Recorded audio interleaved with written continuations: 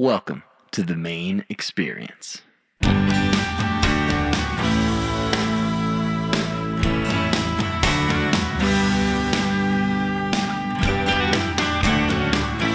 Welcome back to the Maine Experience podcast.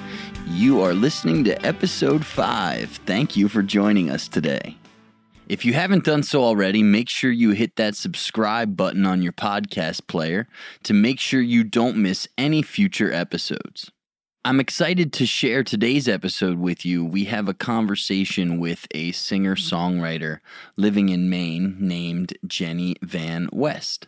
We featured her track Live in a New Way on a previous episode, and today we will have a listen to the title track off of her latest album, Happiness to Burn.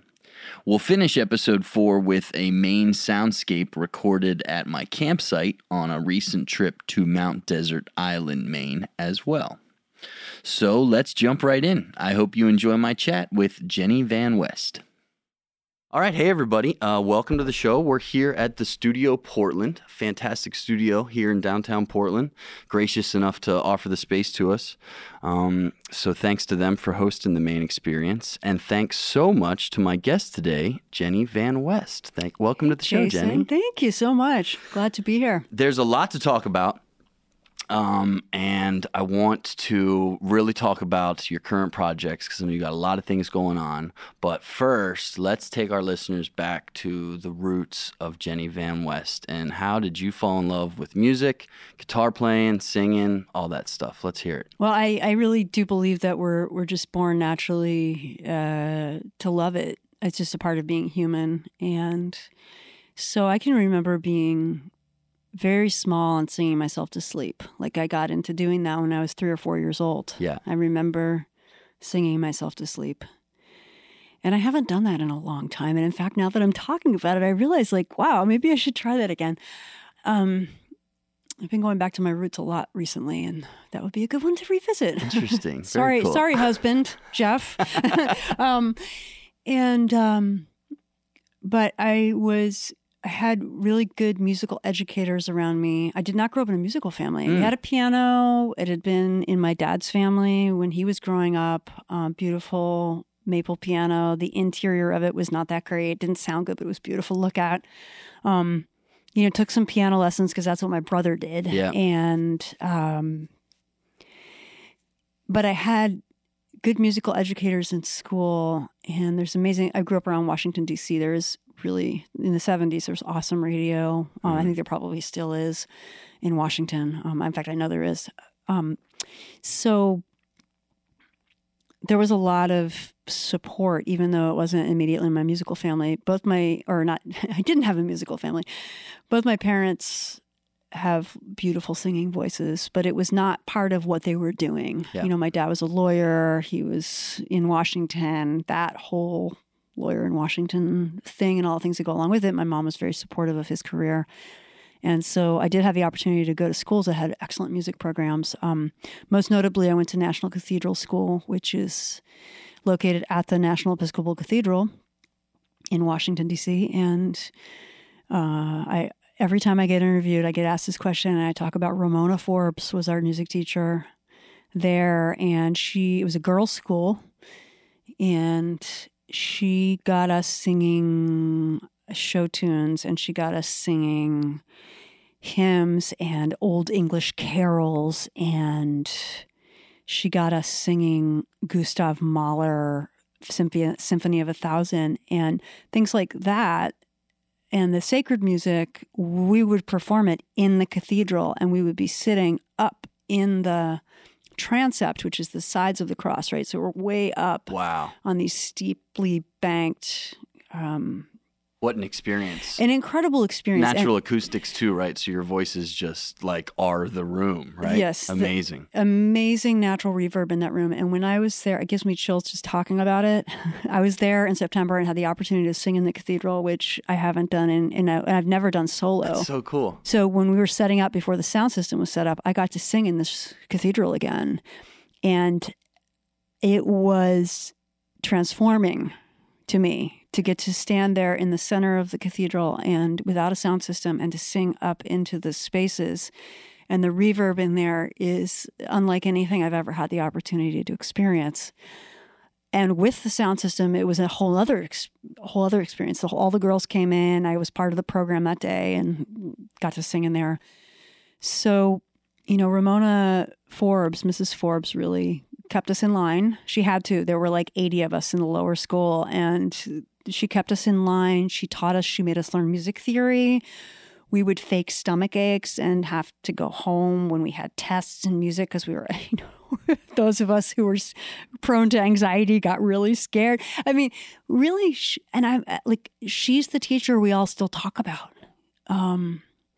So those were the roots. I mean, that's where I learned. I grew up learning to sing my part, hold my part, and so that was integral to when I got more interested in acoustic Americana music, bluegrass, listening to bluegrass, and so forth, and singing harmonies with people. That those skills were ingrained, like knowing how to listen to myself, knowing what it felt like not to be able to hear myself, and so therefore giving myself the space, or like, cupping my hands to my ears so that I could hold my part with someone else.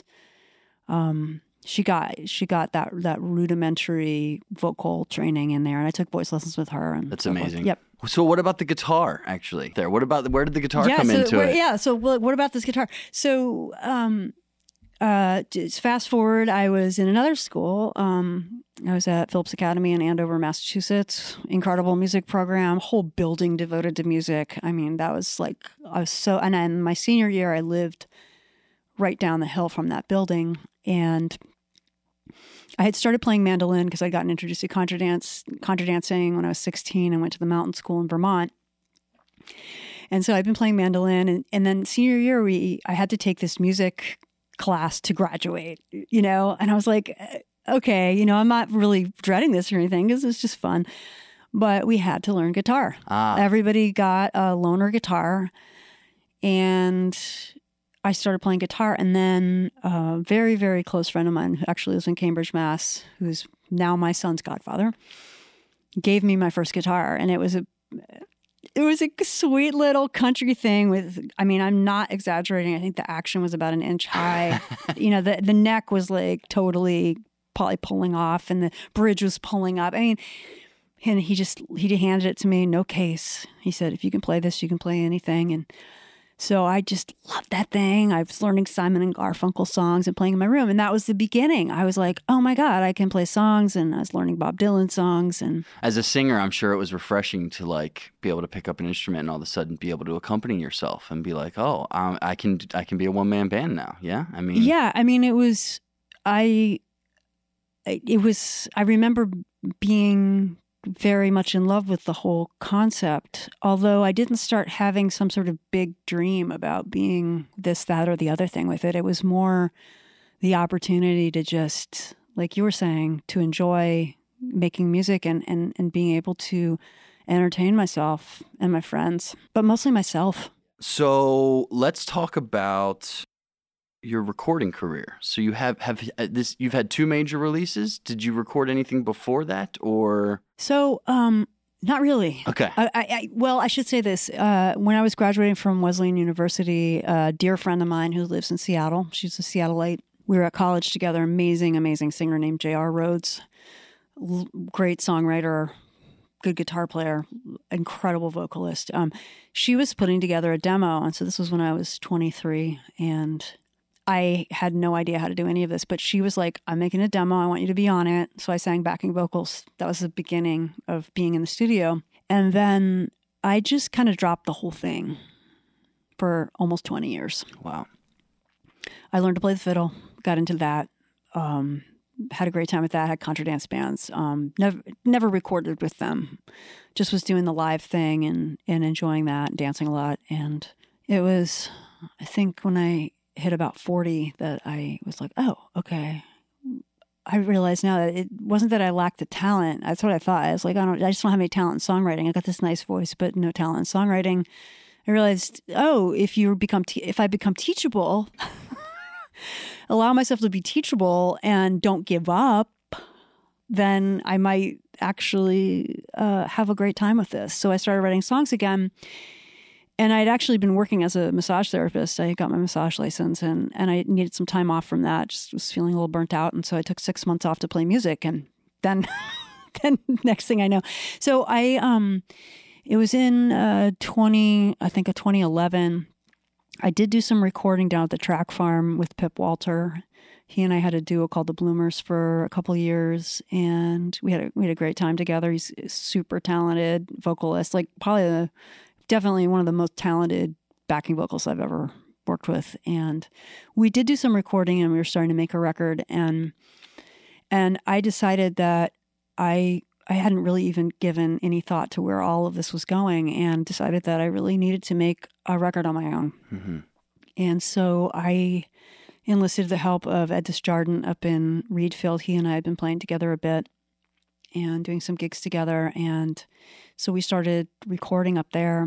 And that record turned into Something Real, which was released in 2015, mm-hmm. just regionally, locally. You know, it was on all the, outlets and so forth, but it was mostly like a local regional release. And then did a 3-song EP with him called Honey and Hive, and that came out in December of 2016, and that was dedicated to a young lady named Camille who passed from this earth the day she was born. And that happened in my family growing up, so it was a very poignant thing. I didn't really feel like I had the emotional wherewithal to actually promote that record. It was more like, this needs to happen. So these 3 songs came out in 2016, and then going forward, I was touring with Ed, actually thinking about I need to make another record. This was in the fall.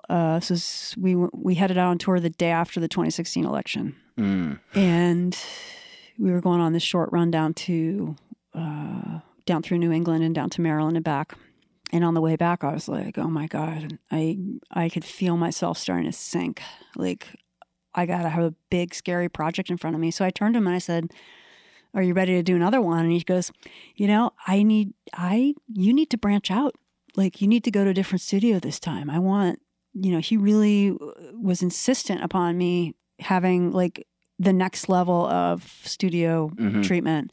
And a very dear friend of his that's now a close associate of mine, Shane Alexander, who lives in Los Angeles, he and Ed, and I had met him through Ed a number of years before, and he had just built a beautiful studio in his home in Los Angeles. And so I had this dream.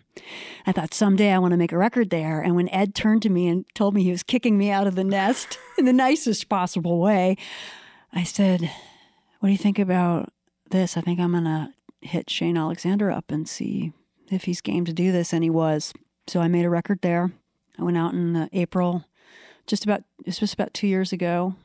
April of 2017, spent a solid week in the studio. Out there, we brought in amazing engineers and musicians from LA to be on that record. And that it's been quite a ride. It's been an incredible ride, but quite a ride. And so that record was released internationally. Okay. I'm still promoting it. I'm going to Europe this summer. Wow. I'm still working on that tour. That's coming up in July. That's amazing. Yeah. So you're like a year spent touring and promoting that then at this point, right? Yep. It's been awesome. It started out before it was officially released in April. I was at South by Southwest for the first time, doing fringe shows there. What was that like? Oh, it was great.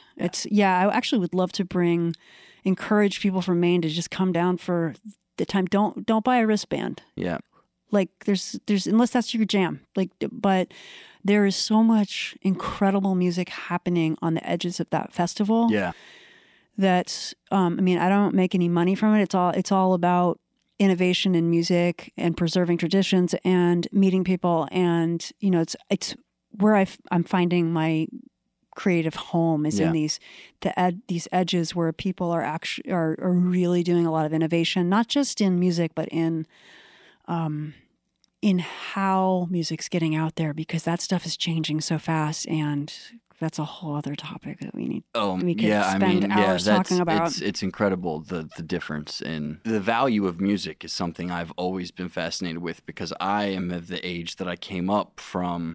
I remember playing with my parents' records. I remember cassettes. I remember CDs. I remember Napster. I remember the first iTunes files, and now I'm at this, I've seen it all. And at the whole time, I'm a huge avid consumer of music. So I've seen, and being interested in the recording industry, I've seen this weird, not balanced system of the value of music and what it takes to make the music not being valued. I don't know what the answer is, but I feel like more people are making music than ever. Well, it's definitely has lit a fire under a lot of people. There's also a ton of well-produced, mediocre music being released. I'm just going to say that. Right. No, that's a good way of stating it. Yeah. And you probably know even better than I because of your background with engineering. And anybody can make a good sounding record today almost anywhere, but that doesn't mean it's anything that's has any great substance. That's why it's fascinating for me not knowing your history and knowing that you weren't songwriting for that long, and listening to those two records. You paint a beautiful picture with your words and your voice, and the arrangements and the production on those records. They're fantastic. I would not think that you weren't writing songs for 20 years, Well, I really appreciate that. Thank you so much for saying that. And if we're lucky enough to get the attention of people who know how to teach, and we are lucky enough to also be in a teachable space, all kinds of things can happen. And that first record was really, I was processing 20 years of stuff. Yeah. I will say that. So there's a lot of songs on there that came out, during the time before I started recording that, and there were songs that, came up during the making of that record that lasted about a year and a half, that space where I was making that record. And it's, there was a lot of stuff I needed to process. Let's just put it that way. And I had in my producer, Ed Desjardins, I had a friend, I had a colleague, I had a duo partner. I had, he was we were both playing with other people too, of course, but we were doing a lot of shows together. I had it was like an artistic residency basically. And also I had reached that moment where I was ready to kind of put the thing under the knife. Yeah. And I started developing my creative process, and I had someone really trustworthy who was a much better songwriter than I was to, give me the right kind of feedback, who had respect for what I was creating already, but he could see, he's really, really good at helping people develop. That's one of his personal gifts. So I was very lucky to land in the right place. And he, What a great recipe of 20 years of, songwriting bottled up, and a producer right there that could help you sort of harness that and focus that. And that's awesome to hear. That's what real artists, that's when they find a producer. They don't want to let go sometimes, like you were saying, because it's it's home, Yeah.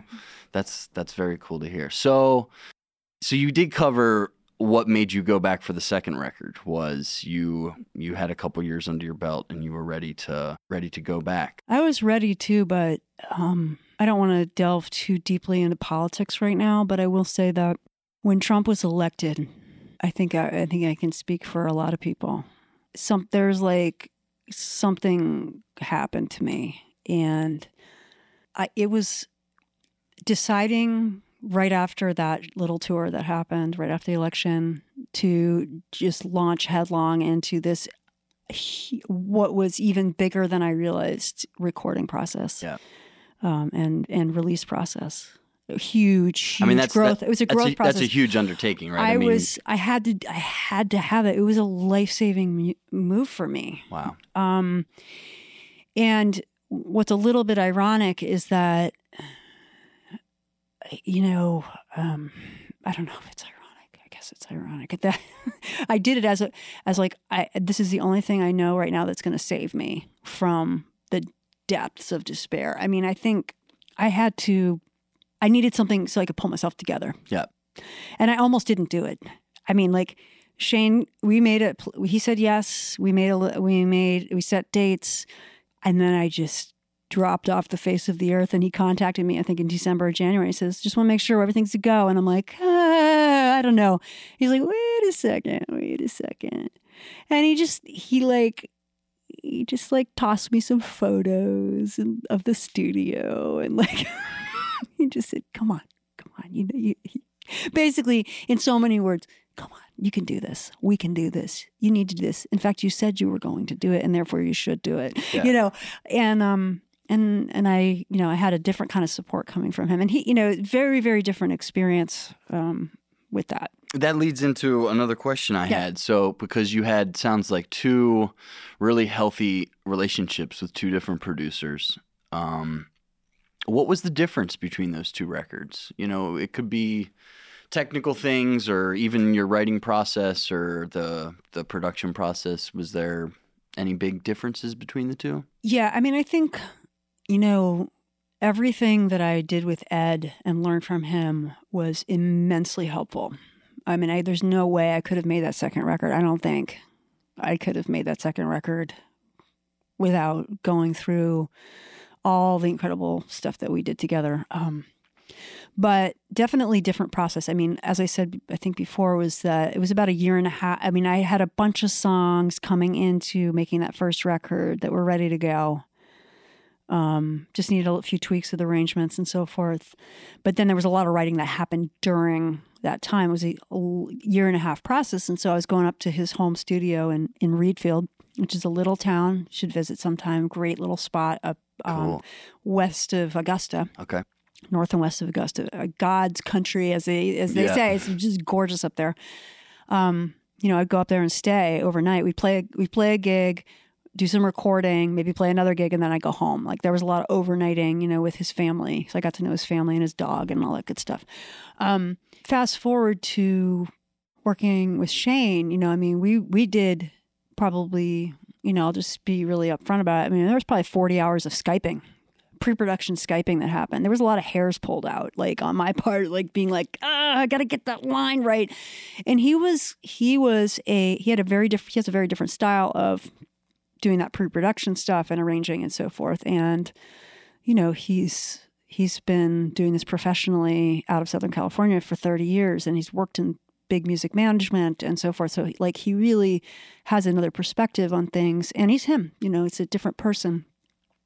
And he really, did the same thing that Ed did, in the sense of like seeing the value in the raw materials. Mm-hmm. Like, he could hear the album right away when I sent him the iPhone recordings. And he helped me cull down to 10 songs. But then we did like this rigorous pre-production arranging and stuff. And he, he's got a much more cut and dry kind of a way about him. It's, it saves time. And it was great because he wasn't scared to be direct with me. It gave me a lot to work with. I'm sure I shed a couple of tears and drove my husband crazy for approximately 2 years. But so that was, there was that condensed thing. And then he had a really well-paced, solid week in the studio. So I slept in the studio, which was similar. I used to sleep in Ed's studio too. Slept in the studio with all those beautiful guitars. And I think we had like a day together, and then his mixing engineer, who also had helped him set up all the mics and everything for our sessions, came in, and we had 2 days with the bassist and drummer, who were absolutely wonderful. But I'd never worked with hired musicians that I'd never met before. Like, he handpicked we went back and forth and everything, but like, he handpicked these amazing people to be on my record. And they came in. Shane was producing, and Brian was doing all the live mixing and engineering, and it was terrifying. And we had a photographer come in. I mean, like, it was like, I feel like I grew about 7 or 8 sizes from the inside during that week. And I had a couple of epic meltdowns. And that's when Shane would put me in the car, and we'd go get lunch, or we'd drive through Malibu Canyon, listen to some songs, and like chill out. And that is learning to be a higher level of professional. Yeah. And he was really, really patient with me. But I also have something to offer, and he knew that. And so he drew out really excellent performances from me and everybody else. And then they spent a week in the mixing studio mixing that record. That's a good solid week of mixing. What an incredible feeling having your songs be brought to life by people in that place that are, consummate professionals. And really, I mean, I'm sure it was incredible just seeing those things come to life in a little bit different way. Oh, absolutely. And I mean, and I'll just mention one thing about that, which is coming back to the local before any of this happened, which is my friend Jonathan Cooper, who's a luthier here in Portland and makes beautiful world-class violins. And actually, there's a whole other story there that I won't tell you, but about trading my 1951 Chevy for the violin that I have now.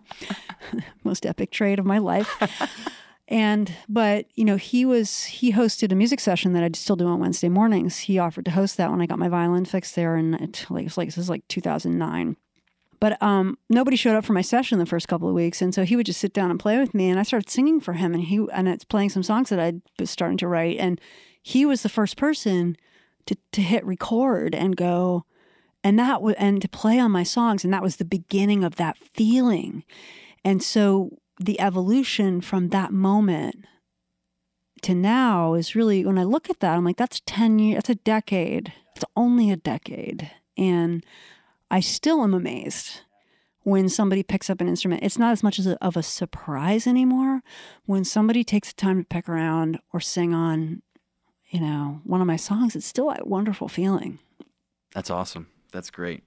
Well, I'm happy you kind of pivoted back towards local stuff there, because I want to talk about some of the other projects and organizations. I don't know much about them, so I'd love to learn. Let's start with, this one sounds really interesting to me, the Maine Immigrant Musical Instrument Project. What is that all about? Yeah, so that name, that long, wordy name, I came up with when Troy Bennett from Bangor Daily News, who covers Portland, was doing a story about this. I needed to have a name for the organization. It was so that came about in about 4 years ago this week, actually. I was walking down Congress Street after a session. I had my fiddle and my violin. I had my fiddle and my guitar with me after playing at local Sprouts with a bunch of friends. And had a lot of things on my mind. It was right after the huge protests in Ferguson and huge protests in Baltimore. And those were the ones that started to break down some walls in my mind, because I'm from Maryland and I have a family history that goes back 400 years in Maryland. My ancestors had 1,000 acres on the eastern shore of Maryland at a plantation. Wow. And it was when Freddie Gray died in Baltimore, and then there were these massive protests. I can't even believe that it took this much to really start to break down the walls in my mind and make some connections for me. But it was that realization that some of these people out in the streets in Baltimore right now are in my family tree. That's a reality of having slaves in the family. And I don't know who they are. And I think I'm almost ready in my own personal process to maybe begin to make some of those connections. Wow. If people are willing. And which is a whole other topic. That's incredible. A whole other topic. Yeah. But it's and I used to not even know how to talk about this, and now I'm more comfortable talking about it. But it was after Freddie Gray, it was about a week or two after. And also, my husband had been in a bicycle accident, I think, a week before what I'm about to tell you. And we had received so much kindness from people. So I was really in this interesting state of mind.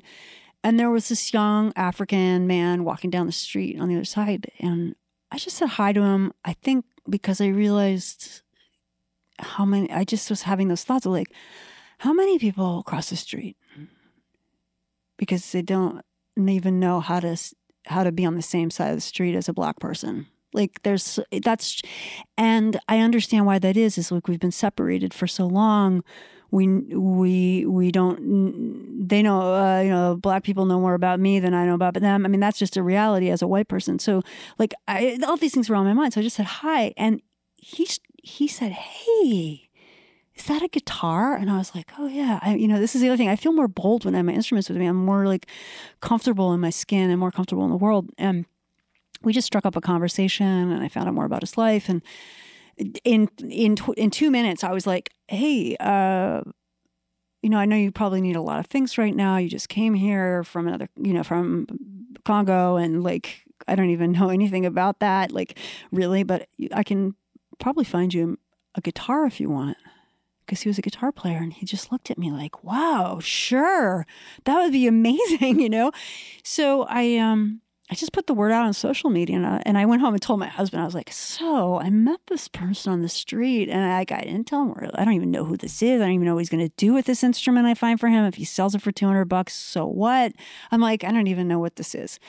And we ended up becoming friends. He ended up playing, we ended up playing gigs together. He ended up helping me get connected. And I started getting more involved with, you know, at that time, you know, he was living in one of the, unfortunately, like crummy, bedbug infested, cockroach infested buildings where people don't get their sinks fixed, you know, because the landlords just let it go. You know, those kinds of things. I started meeting people in this building, and, you know, it was a pretty rough place, but like, there were these amazing people. I learned so much at that time.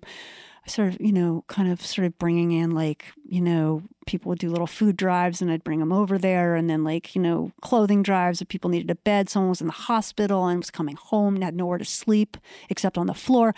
Like, it was an explosive time of learning. And all the while I was starting to learn, I was starting to meet people who were artists, people who had, tons of people with musical backgrounds, because they came from church cultures where there was tons of singing. Incredible music. And so, like, I was like, oh, this is really interesting. How did I end up here? And it was a time of tremendous growth. So fast forward to now, I still do this. Right now, I've had a space at the Greater Portland Immigrant Welcome Center. It's just around the corner from the studio, actually, on Preble Street. I can bring you over there sometime if you want to see it. Cool, really cool organizations that are there. I have a free guitar class that meets on Wednesday nights. Anybody's welcome to come to that. But priority is given to people who are, particularly people who are in an asylum process where they have this very long waiting period between the time they file for asylum and when they're actually legally allowed to apply for a work permit. That was really what I saw, 4 years ago. I was like, oh my God, there's like a year in there where so many things can go wrong. Like, people have no option but to live in these places where prostitution, drug dealing, these are, like, I was meeting some of the most clean living people I'd ever met. No smoking, no drinking, no drugs.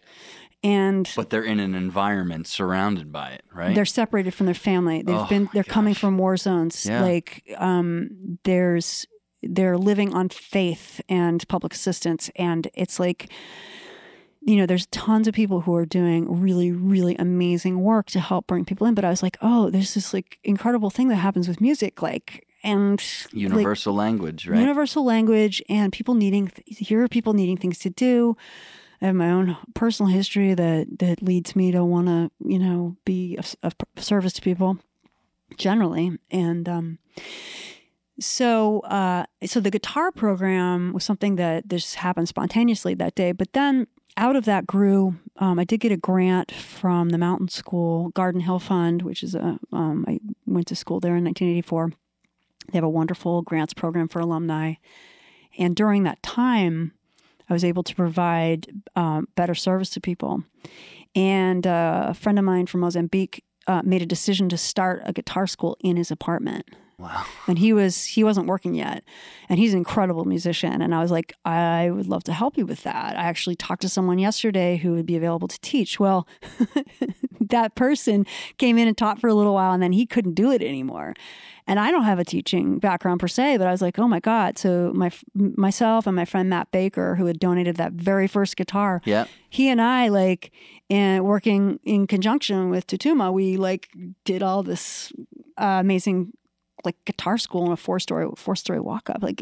People would show up with their friends and oh God, we got to find more guitars, and we get guitars that were in pieces, and we get guitars that were beautiful, and we had donations from Go Down Guitars in Canada, and and then we started the International Open Mic. So I'm guessing that's just the International Open Mic is just a place for these folks to be able to come and perform for people then. So the International Open Mic grew out of that fourth story walk up guitar school where we would like do a class and then it would just sort of after about an hour it would just evolve into Tutuma leading African church songs and they would just like go. I mean, it was like awesome. 3-part harmony. I was like, oh my God, this is it's gonna be beautiful, unreal what I'm hearing here. Like Matt and I would look at each other and just be like, can you even believe what we're in the middle of right now? Like, and you know, so I was like, do you guys, you know, you want to perform? I mean, like, there's this theater that's like right around the corner from you guys, you know. And I thought about it a lot, and I was like, I knew Blainer, and we had great respect for each other, and I just approached her about, can we do and I'd also been to a whole bunch of like African gospel concerts and saw how they run them. They don't charge admission at the door. You just walk in, and they do this, what's essentially like a live auction. They have basically like an auctioneer in the middle of the show who's like auctioning off like the CDs, you know, or whatever. And like, who's going to pay $100 for these, you know? And then like, it's a point of honor and to give back to the community. If you have reached them, and there's an ethos around that. And I really want to reach deeply into that, because I think America needs to be reminded, like, it's okay to be community minded and take care of your neighbors. It's okay to do that. We're really in this frame of mind right now where it's like individuality, you Instagram, Facebook, like if you make money, you get famous. Like everybody admires you for that. Like, okay, but let's remember, like, just beneath the surface, we're still people, and let's take care of each other. And so I really saw this ethos of like, oh wow, it's just a point of tremendous honor to stand up and meet that responsibility of taking care of the community. And you have stature from that. Like, so I saw that and I was like, wow. And, so I went to Blainer and I said, can we run a show like this? I want to do a show like this. I want to try this. And would you be willing to try a different way of doing the door?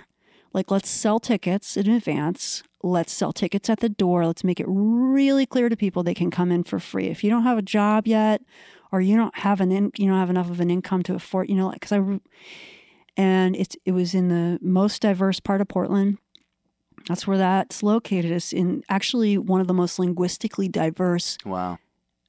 Couple of block radius there is one of the most linguistically diverse areas of the country. Wow. It's right here in Portland, and it's kind of endangered because there's a lot of development going on. So this is the way cities go, right? So she was like, sure, let's give it a try. Let's try it. You know, we'll pass the hat in the middle. We'll do something along, like kind of a hybrid approach to bring people in. And what we ended up with right off the bat was an amazing show with an incredibly diverse lineup and an incredibly diverse audience for Portland. And I was like, okay, here we go. This is how you do this. We were really lucky. And that first group from that 4-story walk up on Montgomery Street was the house band that night. Okay. So they got the room warmed up. They came in, started playing at 6:30, and just kept going until we got the show started. And we did some songs together as part of the show that night, and then it was just like off and running. Now all those guys, like half of them went to Canada. Wow. Fled the country, unfortunately. A lot of people have gone to Canada. That was really another piece of that for me. I was like, well, they dealt with this all the time back in Africa, and people are moving all over the place, but they know how to survive that. I don't yet, so I learned. And a lot of them are working 3 jobs, don't have time to come out, but we keep in touch on WhatsApp. That's what text messaging is for, especially WhatsApp, keeping in touch with your international friends. So yeah. I'm blown away. It's like such admirable work. I mean, it's awesome. It's awesome. Well, and it is awesome. And I want to address that. I appreciate that very, very much. And I want to make sure that it's really clear, like this whole free guitar school thing that I do, I did not start that. My African friend who was seeking asylum at the time, he started that. It's his idea. Yeah. It was his idea. I just followed that. And right now it's in an interesting moment because I'm in the Immigrant Welcome Center, which is incredible. And so I feel like I'm getting this daily feedback, but I don't have particular point people who I can go like, is this a good idea? I try and always check stuff out and be like, am I on the right track? I'm very aware of the fact that like I'm yet another white person who is perceived as doing this amazing thing for immigrants, and it's like, well, I get way more out of it than I put into it. And it's just, that's always going to be true. And it's really important to recognize that like the reason I do this is because I see a tremendous value in the people who are coming here, who a lot of people are afraid of. We have things to learn from each other, but we have to have ways to get together, which is where the International Open Mic is an incredible social event. Yeah. That is a really integrated audience. It's so cool. So that's great. that's where the good stuff happens. Yeah, to have that forum where people can rub shoulders with each other that wouldn't normally. Exactly. We have a reason to be together, and that's what music and theater and poetry and art is so good at. How about this women singer, songwriter, composer showcase at Blue? What's that all about? Yeah. So when I was back at Wesleyan University with my friend J.R. Rhodes, who I told you about earlier, and a bunch of other people, that's actually how I met her, was through we had a women's singer-songwriter collective. This was like post-70s, mid-80s kind of a thing that was going on. And there had been some older young women, a few years ahead of us who had this thing called the Women's Singer-Songwriter Collective, and a bunch of us just picked up the moniker and kept it going as whatever we wanted it to be. And it was a way to just meet people to play with and try out some songs and, whatever people needed it to be. And we made a tape together, a cassette tape that I still have. I need to digitize that. That actually, I completely forgot to tell you that was the first time I recorded. Okay. I got a couple songs on there. So I had been thinking for a while, like it would be really fun to have some way to bring women together that would demonstrate to the community at large just how diverse it means to be a woman composer or a woman songwriter. I do have the privilege of spending a lot of time with, like, for instance, like in these country venues when I'm traveling to Austin, Nashville, Los Angeles, but especially like Austin and Nashville, where there's, I'm with other white women producing country music. And that in and of itself is extremely diverse. But what I really wanted was, like, as the creator, like to recruit and see, as purely selfishly, really, just to see how broad the musical creations of women are in this community. And I haven't even I feel like I have only begun to touch the surface of that. So we do it. I have longstanding good relationship with Blue, another woman-run venue. I mean, I've had very good, nothing against you guys out there. I am indebted to so many men. I don't want it to sound like but I do find as a middle-aged woman producing music, producing shows, there's something that is, it's a little easier for me to communicate, for them to understand what I'm trying to do and why, with some of these things. So I contacted the folks at Blue. Actually, I had my friend Xylee August. She's another wonderful singer-songwriter. She actually was ready to take a break from this. We were thinking about getting something going together, but she was ready to take a break from performing for a little while and just, I think, do some other work. So she bequeathed her evening at Blue to me, which was once a month on Sunday evening. And we got this thing going about a year ago. It's been, I think this month is going to be a year. And I just started bringing people in. I was like, we're going to, the way I produce shows is I get professional sound support. Nesmith Savadoff's been sound engineering there. Ian Hunt has done sound engineering there. My friend Sierra's done sound engineering there. So I wanted good sound support. So we're going to pay a sound person to produce us so I don't have to think about it. And try and build a community, and it's been amazing. Another incredible performer you might want to interview someday, my friend Maimon Ernst. She's Maimon Johnson. She's an amazing singer and songwriter with a long history, just a beautiful person. And she's been our artist in residence for the last don't know. I feel like she's going to be artist in residence for a decade, but she's for like the last year, like the last 9 months, I think she's done that. And so she and I have been having a wonderful time putting that show on. And it's had a tremendous response. Like people want that and need it. And, you know, we get tons of guys up on stage, but we might like we have my friend Sonia came. She's in a gypsy jazz band and she plays accordion and sings. And like we got her and her, like it seemed like 18 guys on stage. We had a fabulous time. We've had poets. We've had Christina Richardson came in and did her amazing performance, singing, presentation, poetry, theatrical, musical, amazingness. So, and then we have tons of singer-songwriters coming in, and we've had people from San Diego. We've had people from all over New England. Like it's a thing to do now. I love it. Which is great. That's awesome. Yeah, it's a lot of fun. That's fantastic. Oh man, this has been a great conversation. I love hearing about all these projects. It's so cool. I want to kind of wrap up with a few questions on Maine.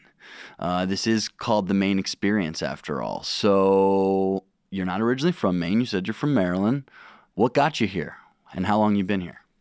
So I was living in Seattle for a dozen years, and I actually met my husband in high school, but he was living out there too. We had, our kids were born out there, and then we came back and were living near my parents for a couple of years after our second child was born. But it was just not working out for us to stay in Maryland, and we kind of didn't want to. We wanted to be up in New England, and so we actually had the freedom to just be anywhere on the East Coast because he was telecommuting. So we actually moved to Maine, bought a house here, and we bought the house sight unseen. Moved here in 2005.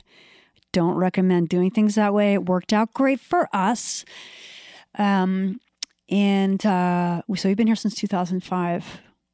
And what did you want to know about Maine? Like, why are we here? Or like, well, yeah. So you've been here since 2005. So you really just picked it just because you thought, well, seems like a nice place to live. Well, we were looking like northern New England, like not just a little bit of snow. Like we don't want a lot of snow, like not as much as Canada, but more than Cambridge, Massachusetts. So, and Jeff needed to be near an airport. And it was like, well, we loved Portland. We'd been here once. And we're like, sure, let's go. My girlfriend and I are in a similar situation where it was like a job came up and we were like, well, we've both been there before. Yeah, sure. Why not Portland, you know? Yeah. And we love it because it's a great town. There's so much going on and it's a diverse place and the food. It's got a lot going on. It's really cool. So on that front, food and drink, where's your go-to spots to grab a bite, grab a drink? Oh yeah. What's your Kong Tu Bat on Washington Avenue? Okay. There's I call it Restaurant Alley because there's a bunch of little restaurants that have been popping up there and getting but Kong Tu Bat's like absolutely my favorite place to eat right now. Okay. Along with Duck Fat's Window, which is right next door to the Oxbow Brewing, all in the same little bit of real estate right there. But at Duck Fat's little window there, they have poutine. Yeah. Which, yes, right? Mm-hmm. You know what I'm talking about. I've had the poutine Once at Duck Fat. Yes, you've had the poutine at Duck Fat. Well, they have it at the window there, and you can just then go walk right into Oxbow Brewing. I personally don't drink, but I love to be in that kind of an environment where they're making things. There's a lot of creative energy in there. That's the nice thing about breweries is that it's a very different ambiance than a bar. Yeah. Oh, yes, exactly. The focus is different. It's for everybody. It's for kids. It's for dogs. It's for families. It's for people drinking, people not drinking. It's kind of that's what I like about them. You know, I like beer too, but there's a definite ambiance, and all of them are different. You know, and you can tell that all the spaces are inspired by the people that are running it and working there. It's the brewery scene here is really cool. Well, I want to say one other thing about Maine. One other quick thing about Maine is that the thing that I have noticed being here is I spent I've lived in small towns before. I mean, Portland is kind of like Maine is kind of like one big town. And I wanted to observe the culture a lot around music before I tried to like make any kind of that impose my own ideas about a place. I wanted to see how things operated. And that takes time. Yeah.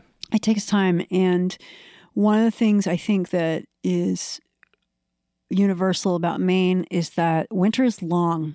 If you grew up here, you came from away, winter is long and people have to take care of each other. And so while there is definitely like a culture in Maine generally of like maybe that sort of classic Northern New England thing of like staying out of people's business, like watching people, but staying out of their business as neighbors and so forth.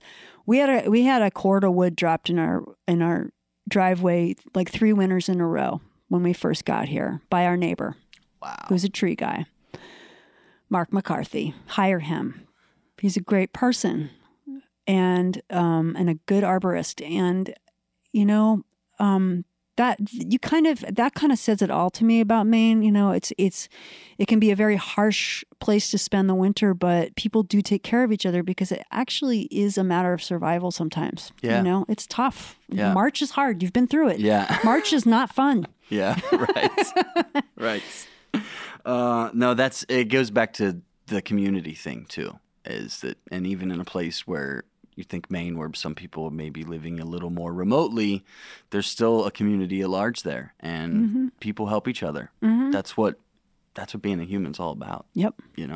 It's, what about favorite place to go visit, like a region, day hike, that sort of thing?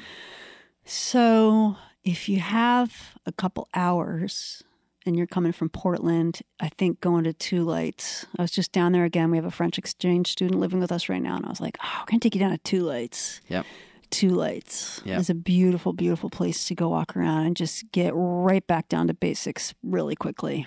It's granite and other rock, tide pools, ocean and sky. Yeah. And then if you have like a weekend, Acadia. Yep.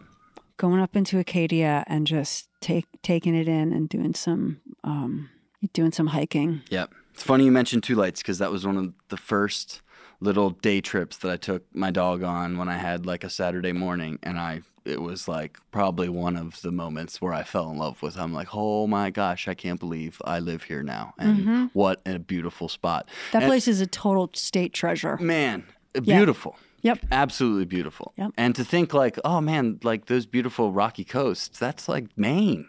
It's right. like, and once you get up to Acadia, there's this whole other Maine that unfolds, and it is different, and it's a lot more I don't know what a lot of people would consider to be quote unquote Maine. And then there's also like Moosehead Lake. Like if you go up to Moosehead, it's a whole different deal up there. Like go up to Moosehead, take the Mount Kineo ferry, go hike to the top of Mount Kineo, hang out there for a couple of days. It's a whole other Maine. Sounds amazing. Yep. Sounds amazing. Okay.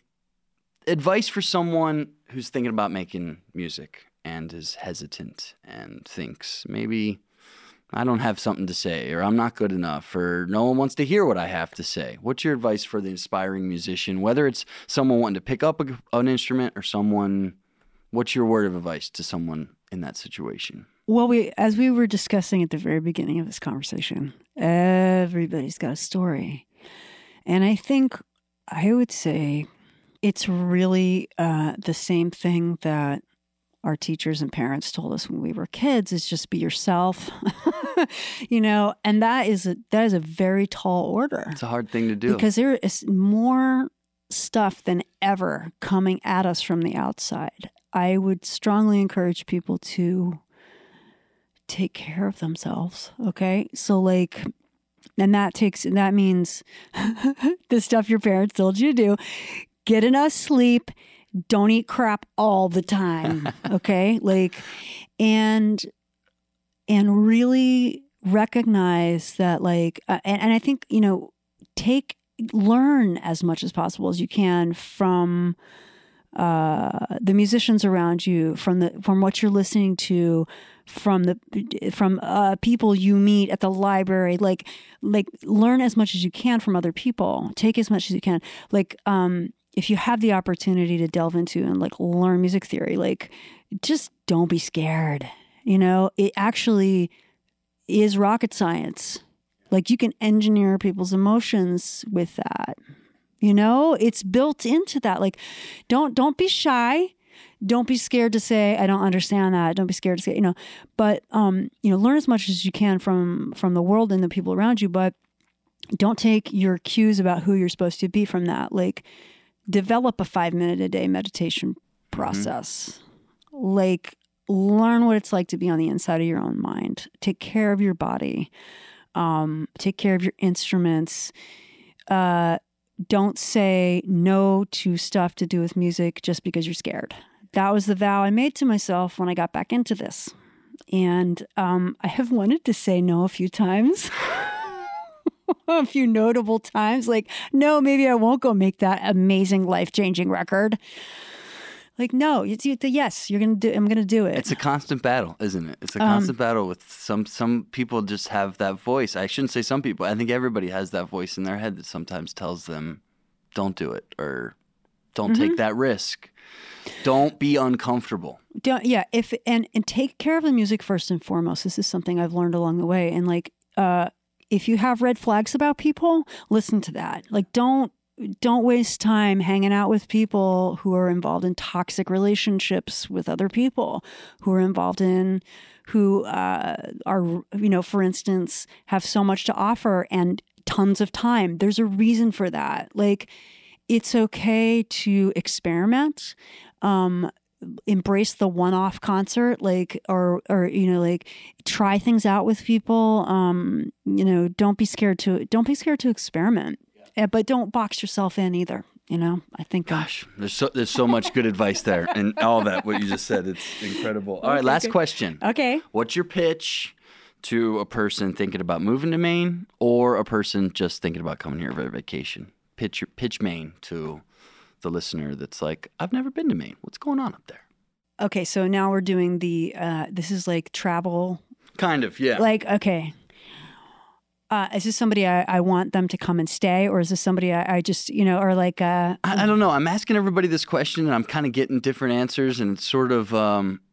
because I think some people are like, yeah, come visit, but some people are like, maybe hesitate before moving here, I'm getting a sense of that because they want to make sure that you understand what it is like up here. And, a common theme seems to be make sure you know what you're going to be doing when you get there because...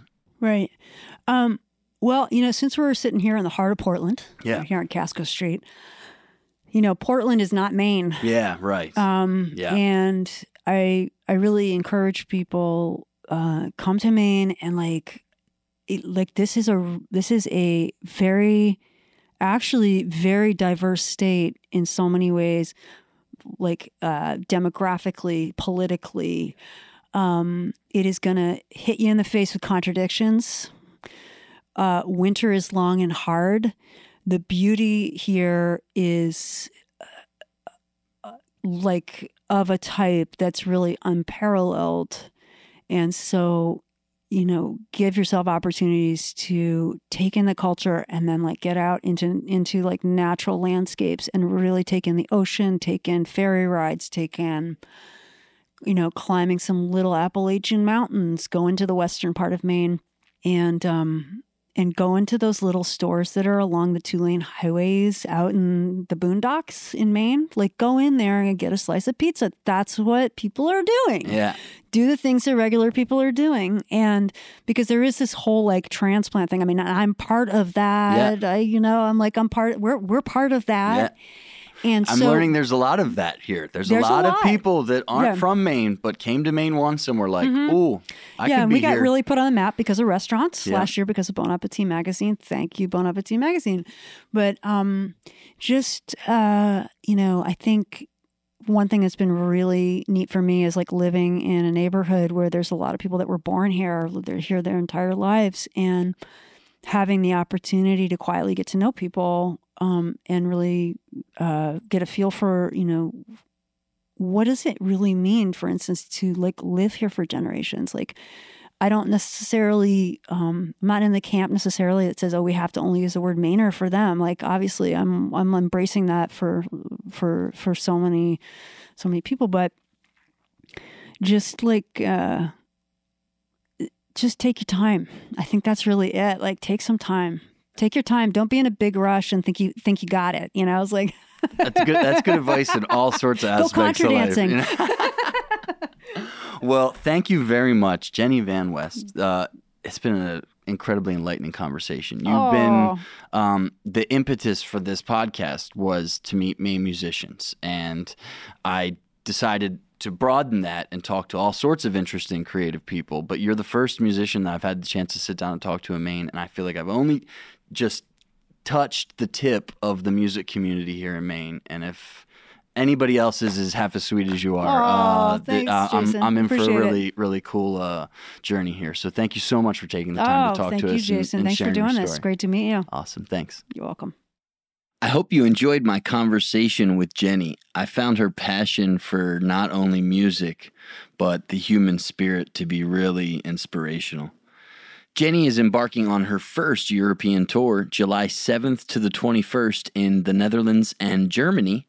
For more details on that and all things Jenny, make sure you check out www.jennyvanwest.com. Next, let's have a listen to the title track off her latest album. Here is Jenny Van West with Happiness to Burn.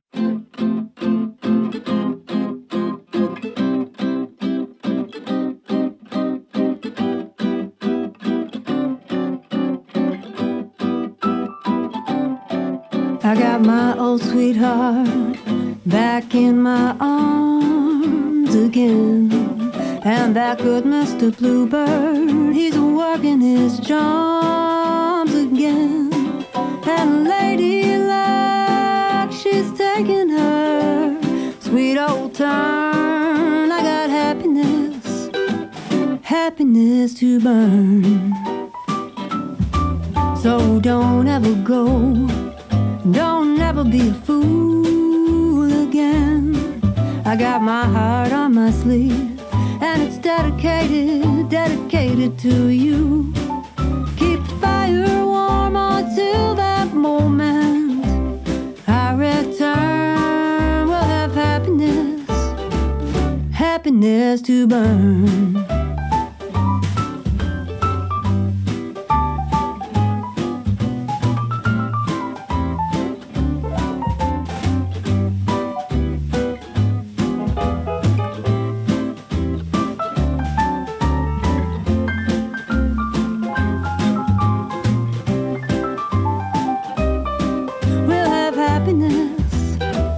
Happiness to burn.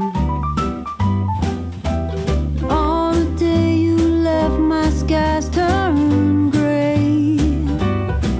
Then the sun came out and the teardrops dried. When you decided to stay, I got my old sweetheart back in my arms again.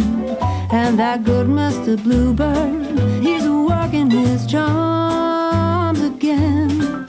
And Lady Luck, she's taking her sweet old turn. I got happiness, happiness to burn.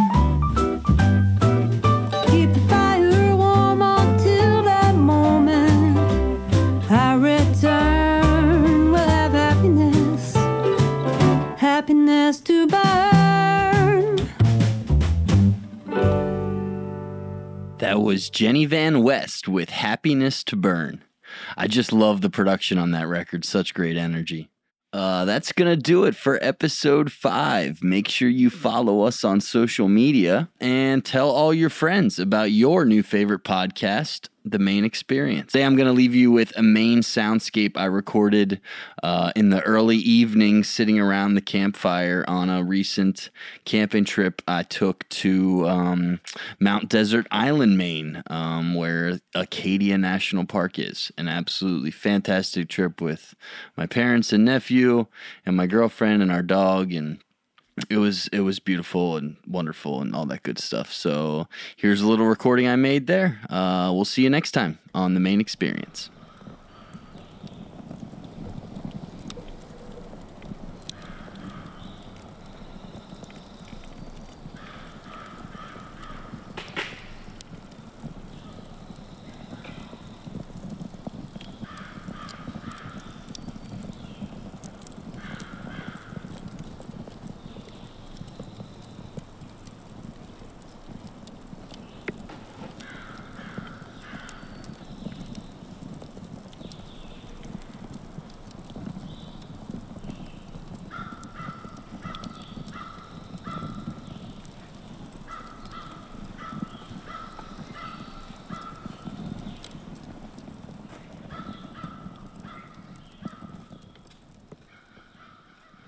The Main Experience is produced by Audio Evolutions. Audio Evolutions is a small business run by me, Jason DeWald, and I would love to work with you on your next project. In the modern age of digital media, it is easier than ever for people to be creative, but poor audio quality can distract from all of your hard work and ruin your project. Let Audio Evolutions help evolve your sound to the next level. Offering services ranging from full-scale music production for your next album, podcast production to give you the professional sound you deserve, audio post-production for video, location sound recording for video shoots, and even voiceovers. Send an email to jason@audioevolutions.net and let me know how Audio Evolutions can help you evolve the way your world sounds.